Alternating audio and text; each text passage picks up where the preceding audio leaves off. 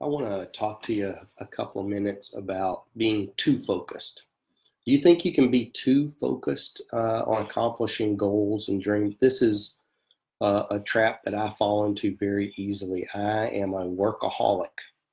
I love to work. Actually, that's my relaxation is to work. And my family sometimes thinks that I work too much. I am too focused. But I think you can be both. I think you can be very ultra focused on obtaining your goals and your dreams, but you have to make sure that you make time for the things in life that make it worthwhile, right? Enjoying the weather. We have a new grandbaby, enjoying a new grandbaby. Taking the time throughout the day, throughout the week, to make sure that when you are with them, that you are with them. That's a challenge in today's environment with our mobile devices. It is very easy to keep working, even when you're making the attempt or making the effort to be with or be in the moment with your family and your friends. And so, excuse me, one of the bigger challenges that we all have when we're wanting to obtain something else or something more is you can't keep doing the same things and expecting different results. And so you have to do more than what you're currently doing in order to get that.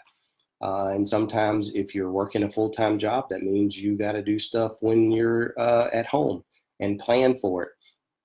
A book I just recently listened to on Audible talked a lot about the demands of our job and our other things should not get in the way of getting things done. We tend to make a lot of excuses as human beings as to why we can't do something.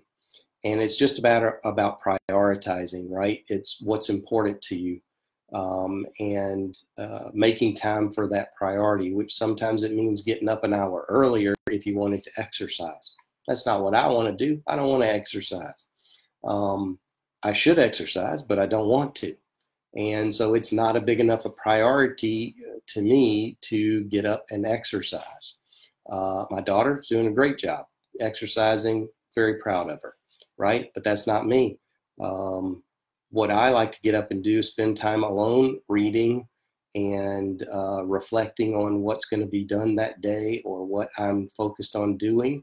But then also, as it comes towards the end of the day, we have to figure out how do we end that day so that we do spend time with family. Take that time and focus on our family, and then maybe it's go back to work later when everybody is sitting down to watch television or go to sleep. So again, can you be too focused? Some people believe that, yes, you can be too focused.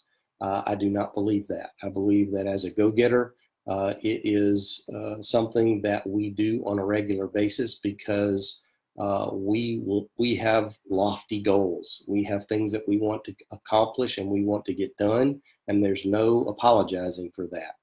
I want to help you do that as well. I want you to go get my book, growthtakeswork.com/go-getter-book, and I'd love for you to take a few minutes. It really, you can read this in an afternoon, and we have some life application items that we've actually added to this book. This book is very old. The story is very old. We did not change the story. We just added some life application thoughts to the book. We hope you like them. I also want to give you a couple of other books. One's called Acres of Diamonds. This is looking for opportunity in what you're currently doing or where you currently are. And then the last one is The Art of Money Getting. I want to give you those two books along with you getting the Go-Getter book. So I hope you enjoy it. I just wanted to jump on. That thought was resonated with me this morning because it's been one of those days where I am ultra focused today, and I have to turn it off now and go and spend time with the family, and then it may be time to get back at it. Okay? Hope you're having a great day. I hope some of this resonates with you. You've probably heard it all before, but you never know when that next time is going to flip that switch for you. I hope that next time was this time. Have a great day.